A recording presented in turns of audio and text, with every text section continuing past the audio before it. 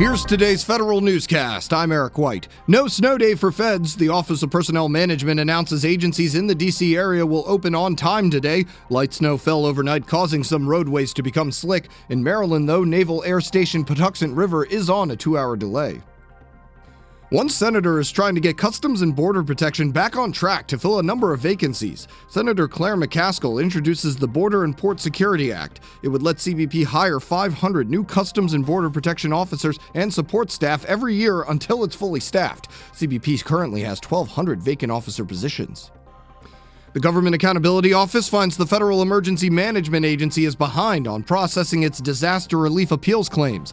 GAO says between 2014 and 2017, FEMA processed only 9% of first-level appeals and only 11% of second-level appeals within the 90-day limit. It recommends ways for FEMA to track appeals more accurately and to better develop its workforce.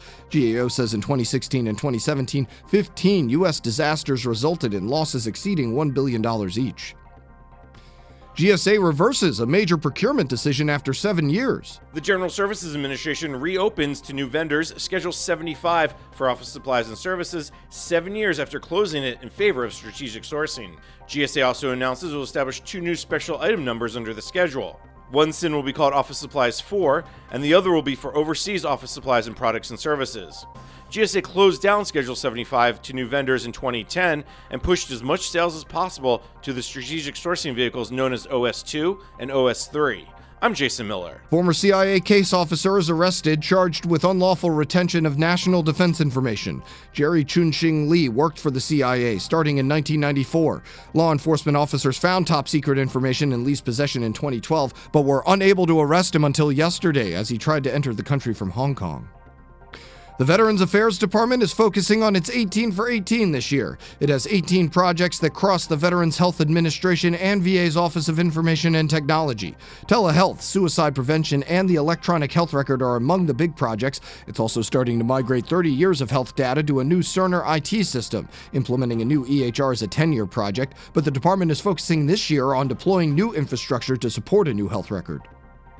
VA should also look towards tightening up its policies for securing its facilities. More now from Tom Temin in today's management report. Government Accountability Office auditors say VA's risk management policies don't incorporate the complete menu of standards established by the Interagency Security Committee. Those date to 2013, but VA says its risk management program predates that. GAO says Veterans Affairs should consider the size and population of a facility when determining its security level, and it should more closely assess the security performance of each facility.